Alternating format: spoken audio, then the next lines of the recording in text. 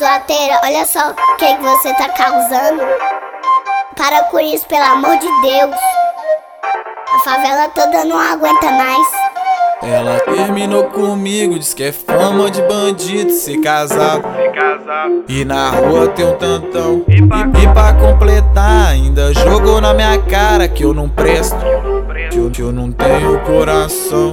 Não me leve a mal se eu te magoei, mas não foi minha intenção. Não foi o que eu pensei.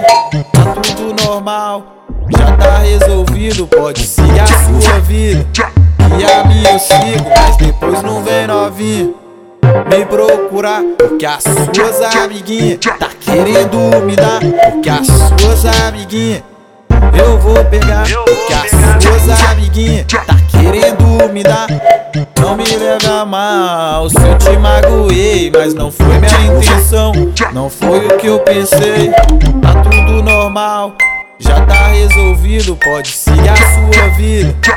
E a minha eu sigo, mas depois não vem novinha me procurar, porque as suas amiguinhas tá querendo me dar. Porque as suas amiguinhas eu vou pegar, porque as suas amiguinhas tá querendo me dar.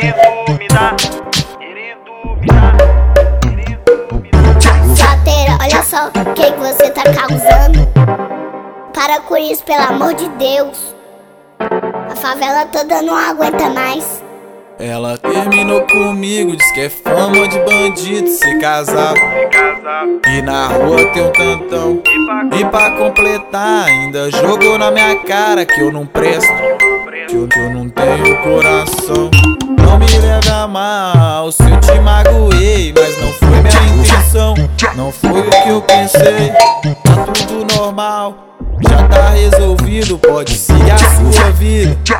E a minha eu sigo, mas depois não vem novinha me procurar, porque as suas amiguinhas tá querendo me dar. Porque as suas amiguinhas eu vou pegar, porque as suas amiguinhas tá querendo me dar. Não me leve a mal se eu te magoei, mas não foi minha intenção. Não foi o que eu pensei. Tá tudo normal, já tá resolvido, pode seguir a sua vida. E a minha eu sigo, mas depois não vem novinha me procurar, porque as suas amiguinhas tá querendo me dar. Porque as suas amiguinhas eu vou pegar, porque as suas amiguinhas tá querendo me dar.